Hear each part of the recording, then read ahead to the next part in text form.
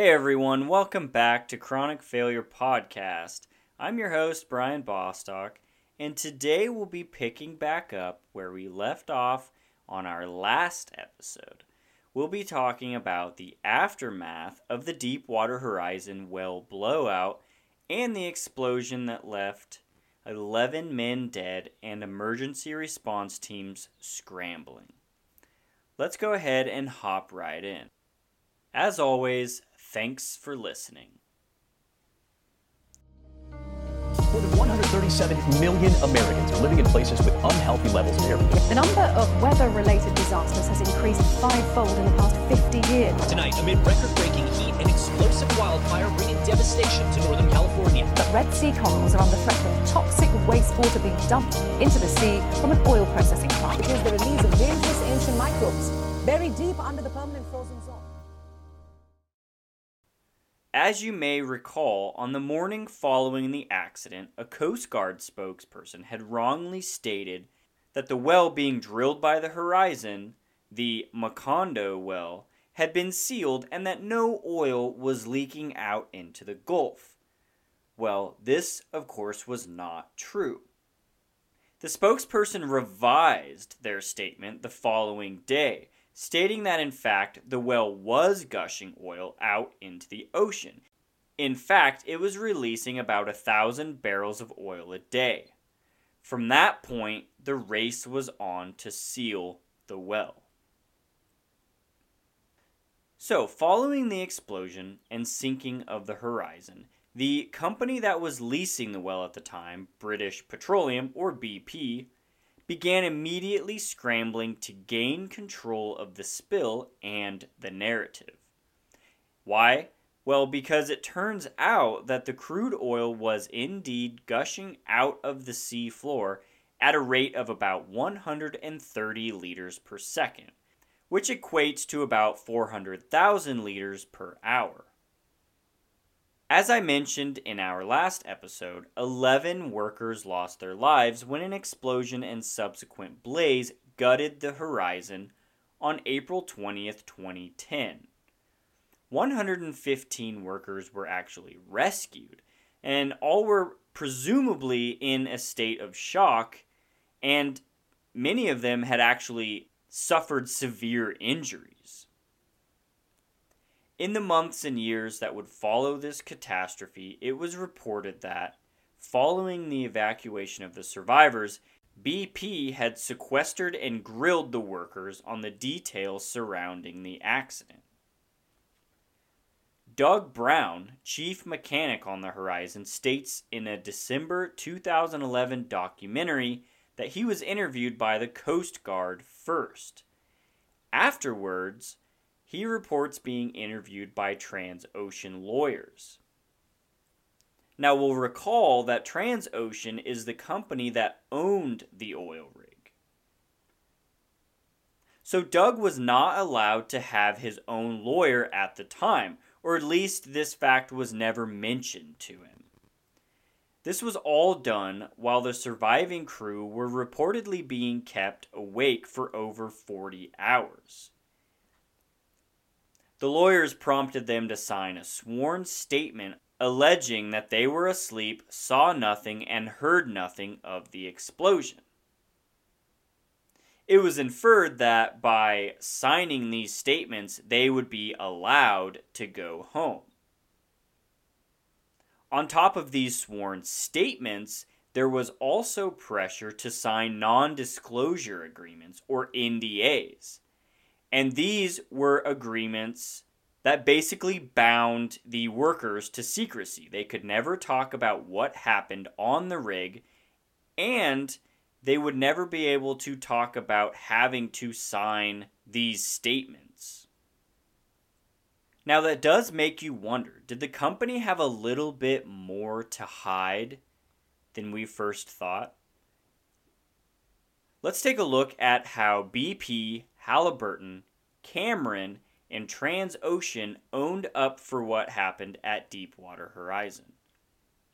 The Deepwater Horizon operated for 7 years prior without incident, but under the use of BP, that streak was broken.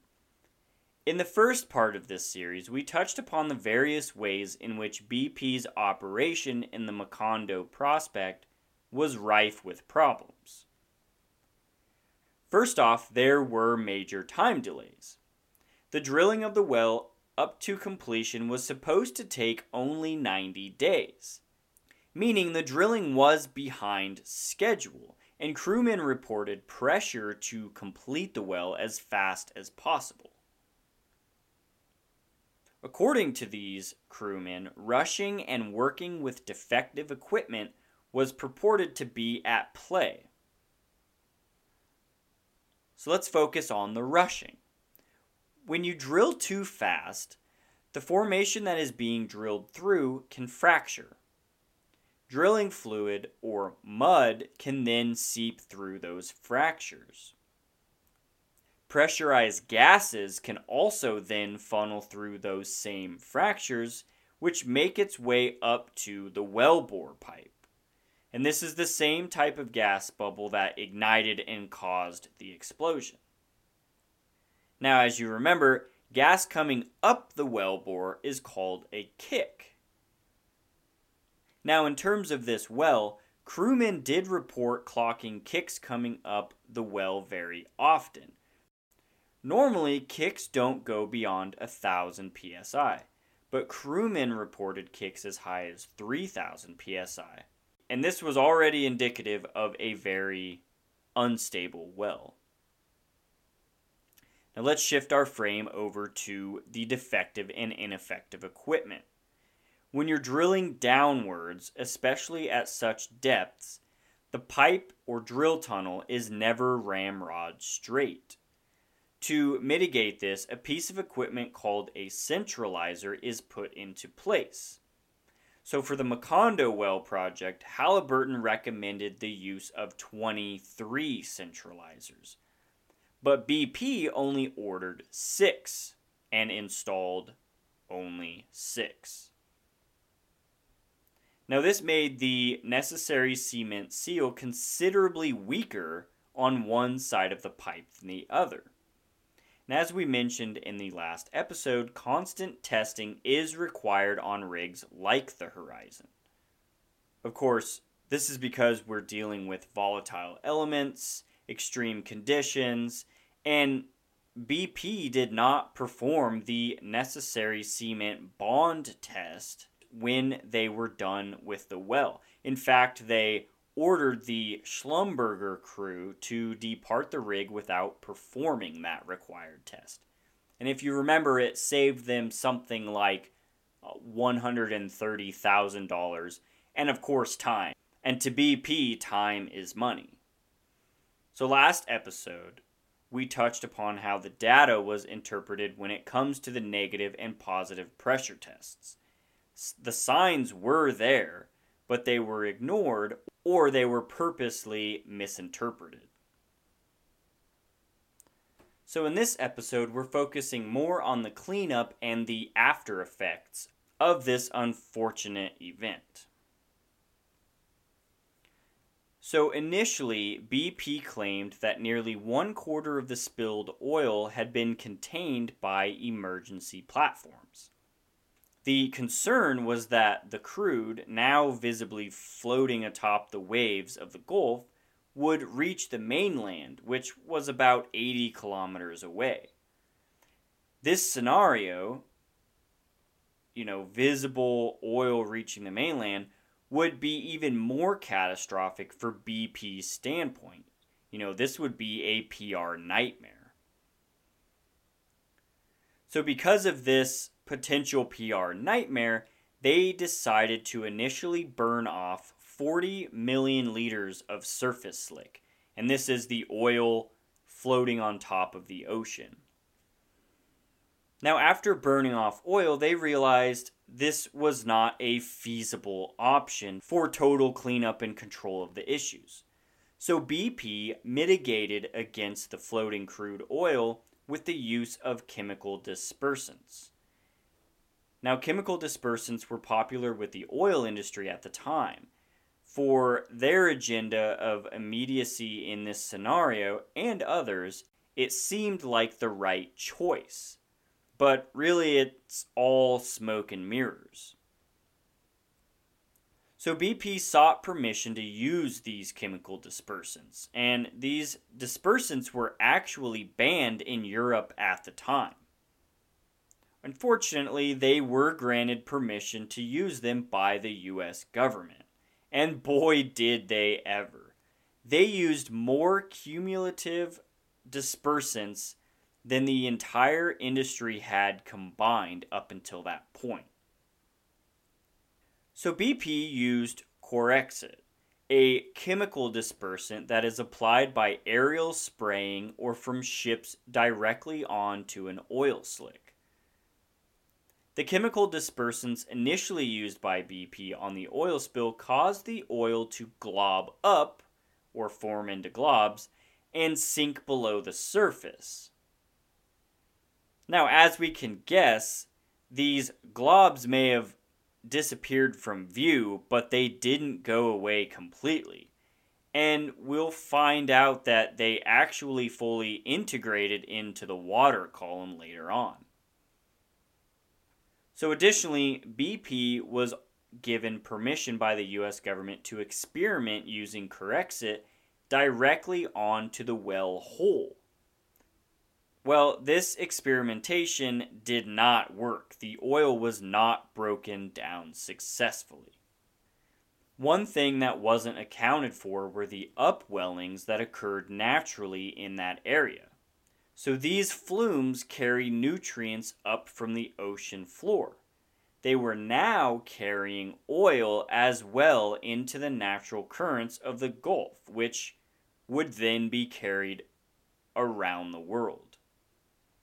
The public response to this tactic was not favorable. But instead of BP stopping what they were doing, they just decided to stop publicly stating what they were doing.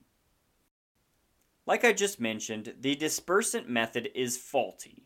It only hides the problem, and it kind of offers a short-term solution, but it doesn't truly tackle the issue at hand. The flumes were distributing the oil globs throughout the water column, and once they were out of these currents, the oil globs were settling to the bottom of the ocean. Now, of course, as things stir up and catch currents, some oil eventually started to resurface in mutated forms. All in all, the chemical dispersant method was ineffective, or at least unsustainable. About 5 million liters of the product would be used in an effort to counter the spill. It also, in a way, accentuated the problem. It turns out that the chemicals were undoubtedly toxic. But don't get BP wrong, they did anticipate their nasty side effects. At a press conference on May 12, 2010, National Oceanic and Atmospheric Association, or NOAA, spokesperson and marine biologist Jane Lubchenco stated, quote, "It's a trade-off decision to lessen the overall environmental impact. When an oil spill occurs, there are no good outcomes." Now, David Biello, who chronicled the effects of Corexit in a 2010 article for Scientific American, ruefully called the whole operation, quote, "fighting pollution with pollution," which I think is very fitting. So let's go ahead and take a little bit deeper look into the toxicity of Corexit. So, Corexit, the chemical dispersant used in the first installment of measures to counter the oil spill, was undoubtedly toxic. It is reported as being capable of killing or depressing the growth of a wide range of aquatic species, ranging from phytoplankton to fish. And this was according to a Scientific American article in 2010. Also, ships that were used in the spraying process would later report that the Corexit chemicals had caused an increase in engine problems and that it had dissolved rubber seals on the vessels. Basically, the trade-off for using the Corexic was as such. Use the toxic chemicals in the ocean to save the marshes off of Louisiana and the beaches of Florida. It's kind of a lose-lose situation. So Corexic was developed as a product to minimize the impact of any oil that spills into the water. According to Scientific American, in 2010, the reported way that the chemical works is as such, quote, the dispersant process prevents the oil from reaching the shore and converts the oil to easy food for naturally occurring microbes. So ideally, it is supposed to disperse the oil into fine droplets. And so the combination of chemicals break down the tiny globules of oil that sink down below the surface. And this is when they are supposed to be suspended underwater, which makes them essentially invisible to the naked eye. Dr. Ricky Ott, a marine toxicologist turned environmental activist, was interviewed in the 2011 documentary Profit, Pollution, and Deception. She specialized at the time on the effects of Corexit. According to her, the oil industry claimed that Corexit, as we mentioned earlier, gets eaten up by microbes. Well, microbes, says Ott, prefer to eat alkenes, which are hydrocarbons, classified as unsaturated compounds with at least one carbon-to-carbon double bond. So she then goes on to compare the bacteria to Pac-Man, stating that ideally it would chomp away at the alkenes. The problem that she noted was that the mess of the oil and chemical residue left off by the Corexit was actually a mixture of alkenes and aromatics, so the microbes won't actually break it down at all. Now she further went on to state that during the Exxon Valdez oil spill in 1989, Corexit was also used. And so it was known at the time of this incident that Corexit was a human health hazard. Interestingly, the EPA classified it as an acute human health hazard, which could be potentially harmful to red blood cells.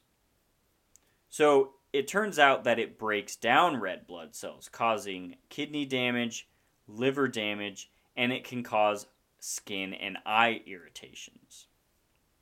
So unfortunately, at the time, the oil industry relied on scientific data from the 1970s to justify its use of Corexit on spills like the ones resulting from the Exxon Valdez and Deepwater Horizon accidents.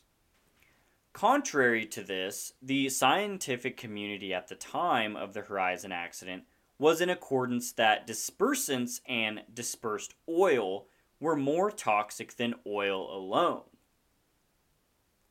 BP found out that what Corexit actually does is manage a PR nightmare, not clean up oil spills. Luckily, the EPA would eventually order BP to stop spraying Corexit in May of 2010.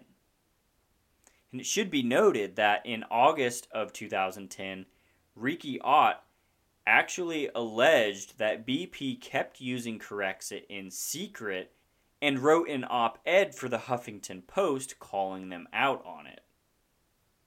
So eventually crude oil did reach the mainland, and remember that was 80 kilometers away from the accident site.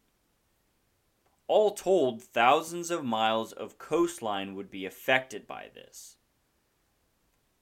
It was so large that BP actually employed fishermen for the cleanup, and they were the very people who were losing their jobs due to this spill.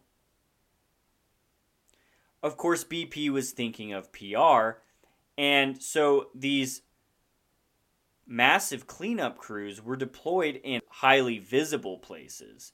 it was known that oil was actually still under the sand, even if it appeared that it had been cleaned up by these cleanup crews. And so, if someone just dug a little bit, just a small amount, you could still see crude oil. It was actually said that people would be individually scooping up little tar balls with kitty litter scoops and not sophisticated machinery. And so this effect is largely critiqued as performative and does little to mitigate the long-term effects. And like I said, it was mostly done for the tourists and for the people who lost their jobs and for BP's image. To show that BP wanted to keep their image somewhat clean, at the time they had a catchy post-spill slogan, and it read, quote, "Objective, keep the beaches clean and open, report oil." Now, I feel like the language used here is significant. It reminds me of how the mayor in the movie Jaws wanted to keep the beach open at all costs. It should be noted that this catchy slogan also included their phone number to call. So that's nice that they at least had some sort of line set up for you to call if you found oil. Now, BP also reported bringing scientists on board to help find solutions for the spill. So there were actually scientists, but none of them were working directly for BP, and they all seem to have different views concerning the chemical dispersant and beach cleanups. So there were other tactics that were proposed, but were never adopted. Independent scientists believed that at the time that as much as 70% of the leaked oil still roamed throughout the Gulf, even after the large-scale use of dispersants and the beach cleanup activities. So, to recap, only a small fraction of oil was actually physically skimmed or burned from the surface of the ocean. The dispersants were effective in appearance only, with the oil still roaming in a mutated state in the water column. And the beach cleanup was also rather performative. Locals reported that cleanups were done in locations that were tourism hubs, and that crude oil was still present if you dug under the sand. Well, some engineers in the oil industry purported early on that a more effective method could have been adopted in the immediate fallout of this catastrophe. See, because the oil was initially just a huge slick, a lot of it could have been sucked up. Now, as funny as it sounds, this method is called the suck, salvage, and separate method. So basically, you would use pumps to suck the slick straight out of the ocean. The slick, of course, is the crude oil just floating on top of the water.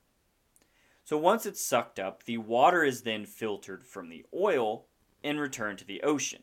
It should be noted that in order to use this method, super tankards would have to be used.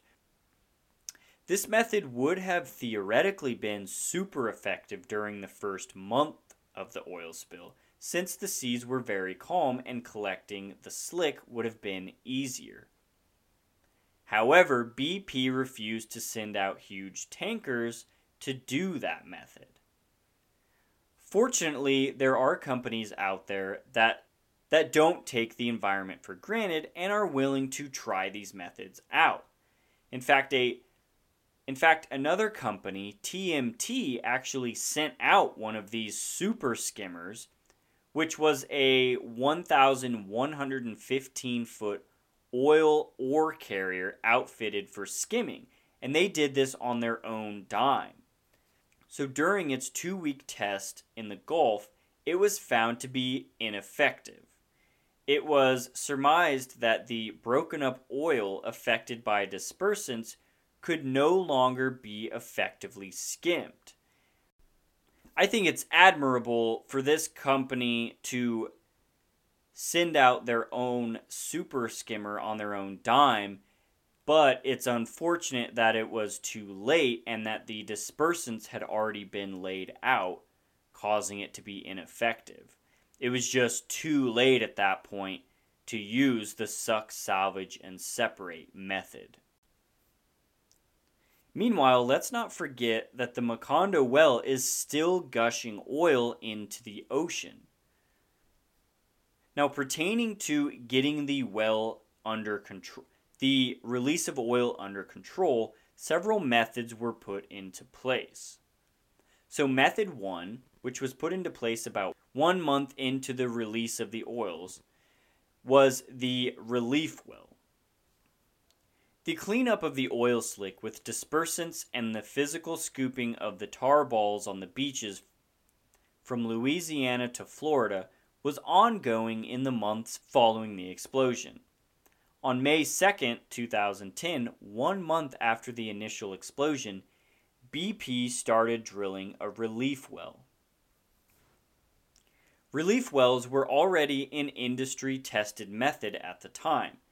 The method is described by LA Times as, quote, a slow workaday method that has successfully plugged other giant spills. The process is slow, and BP initiated the drilling of the 2 wells in order to optimize its chance of stabilizing the Macondo well. And yes, I said 2 wells, because on May 16, 2010, they decided to drill a second relief well. So how does a relief well work? Well, it's drilled to intersect with the well that has experienced a blowout. So specialized liquid like the drilling mud we mentioned before is pumped down the relief well. And this is followed by cement. And the goal is to stop the flow of the initial well by plugging it up. Now method 2, and this is still 1 month in, was containment domes. So BP deployed 3 containment domes designed to collect most of the crude oil. Now these were actually removed due to hydrate buildup, so BP had to go back to the drawing board. Now the last method was top kill. So we're still in May of 2010. BP decided to pump thousands of barrels of mud into the well in an attempt to plug the leak. Ultimately, it is shortly deemed ineffective in this particular case. So these were the 3 methods that were initially used to try to stop the oil leak. Unfortunately, none of these methods worked, and the well was still gushing onto the seafloor 2 months after the initial explosion that blew it open. And at this time, it was reported that it had affected a surface area the size of Portugal. Finally, in July of 2010, BP attempted to place another containment dome on the well, but oil continued to escape the top cap. As a last-ditch effort, BP attempts to place another containment dome on the well, but oil continued to escape from that top cap and make its way to the surface. Eventually, on July 10, 2010, a new containment cap with a better seal is installed, and this finally stops the leak. On August 2, 2010, BP undertook what is referred to as a static kill of the well. This is when heavy drilling fluid, mud, and cement are pumped into the well to stop the flow of oil. And this operation was ultimately successful. Later on in September of 2010, BP finally announces that the well has been officially sealed. The kill operations had been completed, and the casing and annulus of the well are sealed by cement. So it only took 106 days for the Macondo well to finally be sealed. The whole ordeal betrays the lack of an adequate contingency plan on BP's part. It was clear from the beginning that they were simply going day by day and had never properly accounted for the outcome of such a disaster. As we know, oil is a pollutant, and pollutants come with a plethora of effects. One of the most well-known pictures that came out of this catastrophe is the image of the tarred brown pelican. In effect, the pelican kind of became the poster animal for this disaster. And don't worry, I'll make sure to link a photo of this image on our Instagram page. But in reality, many more animals were affected beyond this pelican. In a 2017 report published by the National Oceanic and Atmospheric Administration, which collected data for 5 years and compiled research from over 20 scientific studies, stated that, quote, "The research indicates that populations of several marine mammal and sea turtle species will take decades to rebound. Significant habitat restoration in the region will also be needed." The NOAA scientists concluded this report, stating, quote, "The Deepwater Horizon oil spill killed thousands of marine mammals and sea turtles and contaminated their habitats." The Gulf of Mexico is home to 22 species of marine mammals, including manatees and coastal seagrasses, dolphins and whales in estuaries, nearshore and offshore habitats. And it also is home to 5 species of sea turtles, which are all protected under the Endangered Species Act. These species are the loggerhead, Kemp's ridley, hawksbill, leatherback, and green sea turtle. The Gulf of Mexico provides critical habitat for the sea turtles, being areas for reproduction, feeding, migration, and refuge. And this includes the extensive sargassum habitat in the open ocean that juveniles rely on for survival. And the sargassum is a giant brown macroalgae. Marine mammals and sea turtles were likely exposed to the oil by inhalation, aspiration, ingesting contaminated sediment, water, or prey, or by absorbing contaminants through their skin. The marine mammal researchers quoted in the NOAA report concluded that, quote, "Exposure to the oil caused a wide range of adverse health effects such as reproductive failure and organ damage, and that animals killed by these adverse effects contributed to the largest and longest marine mammal unusual mortality event ever recorded in the Gulf of Mexico." So it was actually reported that up to 20% of all oceanic juvenile Kemp Ridley sea turtles present during the Horizon event perished from oil exposure. In Louisiana, Barataria Bay bottlenose dolphins suffered a 50% population decline in the year following the spill due to these adverse health effects linked to the oil. And this was namely the lack of reproductive success. Now, I mentioned that a lot of fishermen were out of work and were used in cleanup efforts. A lot of these fishermen were also made up of shrimpers. And so shrimp is another good example to bear in mind. In fact, the shrimp count was down immediately after the spill. A few droplets of oil is reported as being enough to kill a young shrimp. Now, of course, as I just mentioned, this affected the fishermen who rely on these little invertebrates for work at the local shrimp processing plants as well. So coastal Louisiana employs loads of shrimp fishermen, or shrimpers.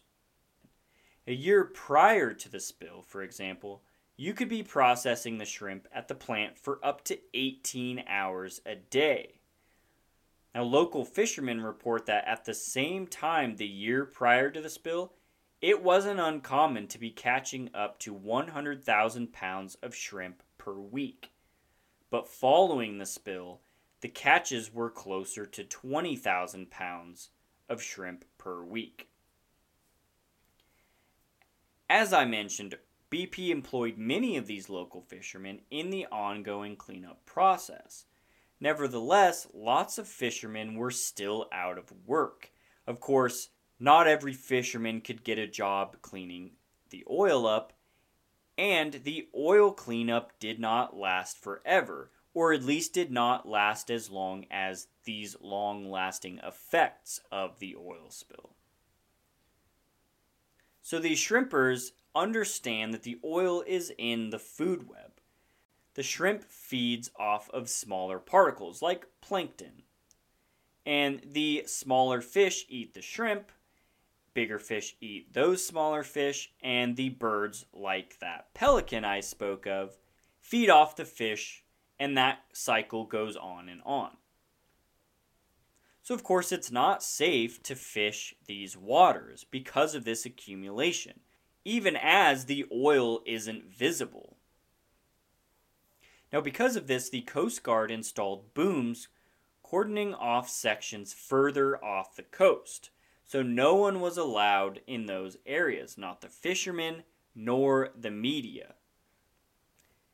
Now locals, including fishermen off the Louisiana coast, report that a zone off the coast has been sectioned off to outsiders, and it carried a $40,000 penalty if anyone was to sail into that area. Now, this penalty is enforced by the U.S. Coast Guard. And of course, there are murmurs that the Coast Guard is actually working for BP in this scenario, protecting the interests of a foreign company. Of course, these can't quite be substantiated.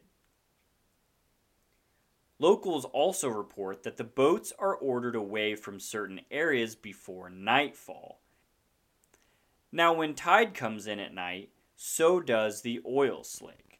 Dispersants were then sprayed on the slick, which sinks under the surface, but is still effectively present in the water column. But, you know that old saying, out of sight, out of mind. Now, of course, I've already alluded a little bit to the human impact of all this with the fishermen, but there are other impacts as well.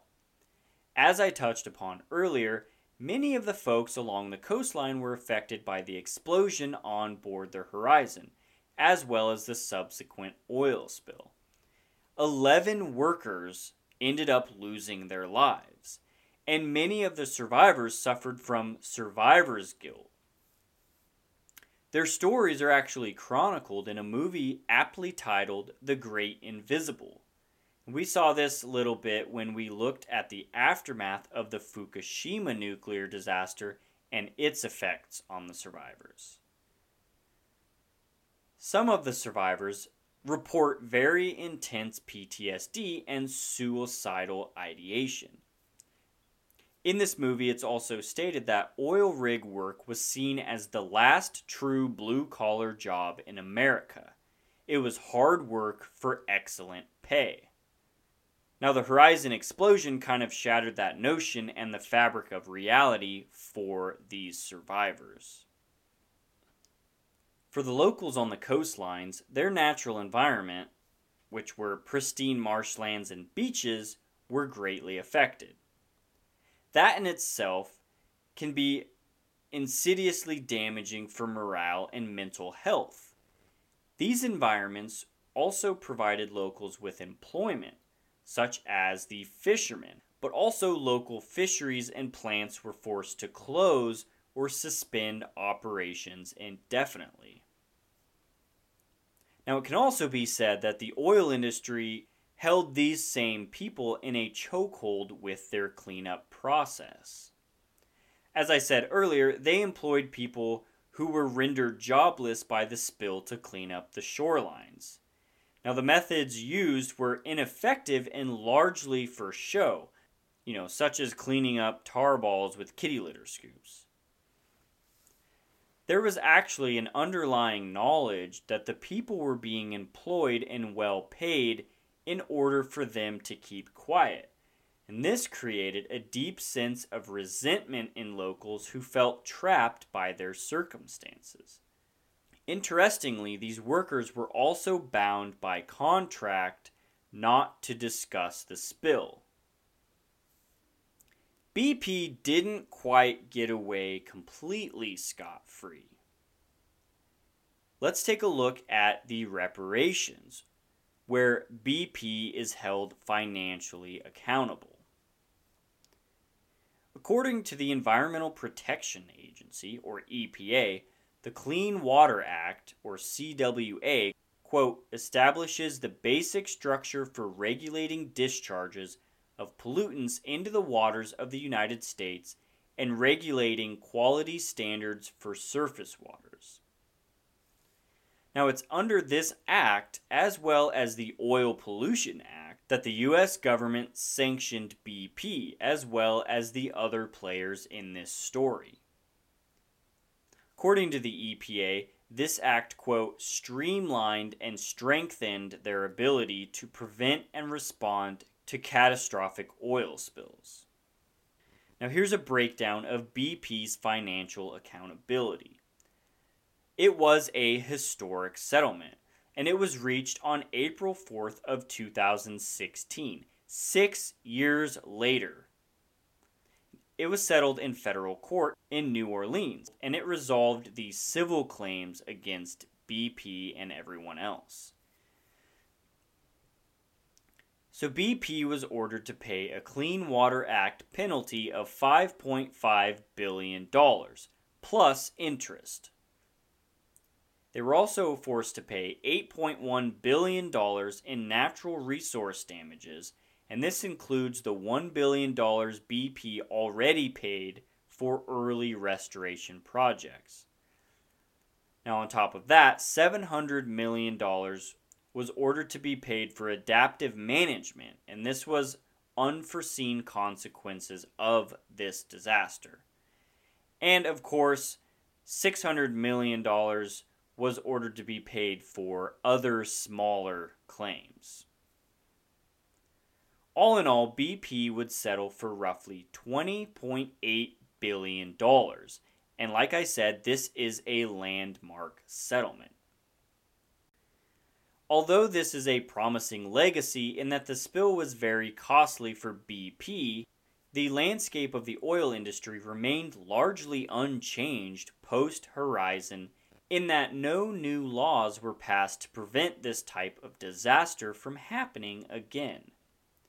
As Professor David Ullman purports in his article for The Conservative, quote, meanwhile, Americans have yet to heed the spill's wake-up call to reduce our nation's dependence on fossil fuels and accelerate the transition to clean energy.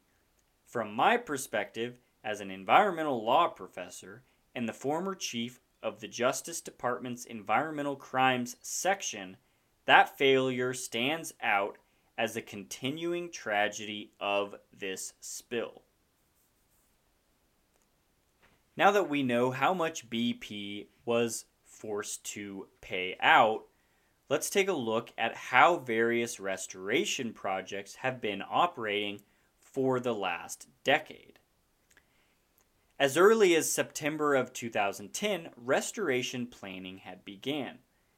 On April 21, 2011, over a year after the disaster happened, BP gives $1 billion to early restoration projects, as I just mentioned. Now, the Gulf spill restoration projects are allocated to a group of trustees at the federal level. These trustees are the Department of Commerce, the Environmental Protection Agency, Department of Interior, and U.S. Department of Agriculture. And this was all done with the collaboration of the affected states, which were Alabama, Florida, Louisiana, Mississippi, and Texas. Here I have two examples of some of the ongoing restoration projects. The first being the enhanced management of the avian breeding habitat injured by response activities in the Florida Panhandle, Alabama, and Mississippi. Within this, the Department of Interior will reduce disturbance to nesting and foraging habitat for beach nesting birds at Gulf Islands National Seashore, and that's in Florida and Mississippi, and as well as the Bon Secours National Wildlife Refuge and St. Vincent National Wildlife Refuge, and monitor those results. Now, the second example is the Lake Hermitage Marsh Restoration. So this restoration created 104 acres of marsh in the Barataria Basin using Mississippi River sediment. So the creation of this marsh had a goal to restore brackish marsh habitat within the Barataria hydrologic basin. A little side note on this project, the marsh was actually later tested and it was revealed that it was a salt marsh, not a brackish marsh. But ultimately, it was considered a successful restoration project. So at the end of all this, BP paid a steep financial price for the Deepwater Horizon accident. Ultimately, it wasn't enough of a catalyst for change to initialize a shift in resource extraction. Now, these restoration projects are collaborative and they're still ongoing. You can find a complete list of the Gulf restoration projects on the Gulf Spill Restoration Project website, which we will link to in our show notes. So within these last two episodes, we've found that BP really aimed to clean up its image and not the ocean. During the Clean Water Act trial, it was determined that 4 million barrels of crude oil were released from the reservoir, of which approximately 3.19 million barrels were released directly into the Gulf of Mexico. And these are the final numbers. On January 11, 2011, the Presidential Commission's final report on the spill, titled Deepwater, the Gulf Oil Disaster and the Future of Offshore Drilling, ultimately found BP guilty of negligence. Here are some of the conclusions brought forth by the report. The explosive loss of the Macondo well could have been prevented. The immediate causes of the Macondo well blowout can be traced to a series of identifiable mistakes made by BP, Halliburton, and Transocean that reveal such systematic failures in risk management that they place in doubt the safety culture of the entire industry. So in short, the corporate entities spearheading these types of endeavors took many liberties that ultimately cost the lives of 11 workers and impacted many more in invisible ways. It affected marine life and the livelihoods of thousands of people. They were held financially accountable, but the larger issues presented by the report, such as the need for reevaluation of the U.S.'s offshore energy exploration, has remained largely unaltered since. We can find solace in the collaborative nature of the Gulf restoration projects, and although the environment is still struggling to bounce back, more than a decade after the disaster, there are signs of progress, and this is promising. I hope you enjoyed this topic. I know it was a little bit of a stretch over 2 episodes, but I think at the end it all came together nicely. The research for this topic was done by Chloe Kibbe and reviewed by myself. Next week is our second current events episode. This episode is going to touch on a few completely different things. The first topic of discussion is the Tennessee whiskey fungus, and that's, of course, Jack Daniel's whiskey fungus in the town where it is produced.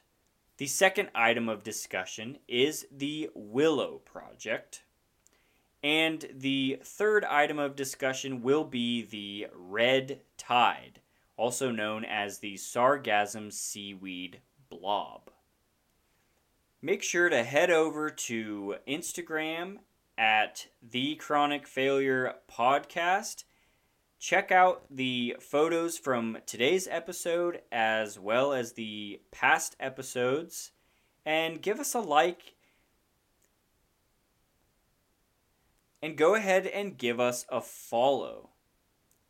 I'd also appreciate it if you can like and follow the podcast on whatever streaming platform you are listening on.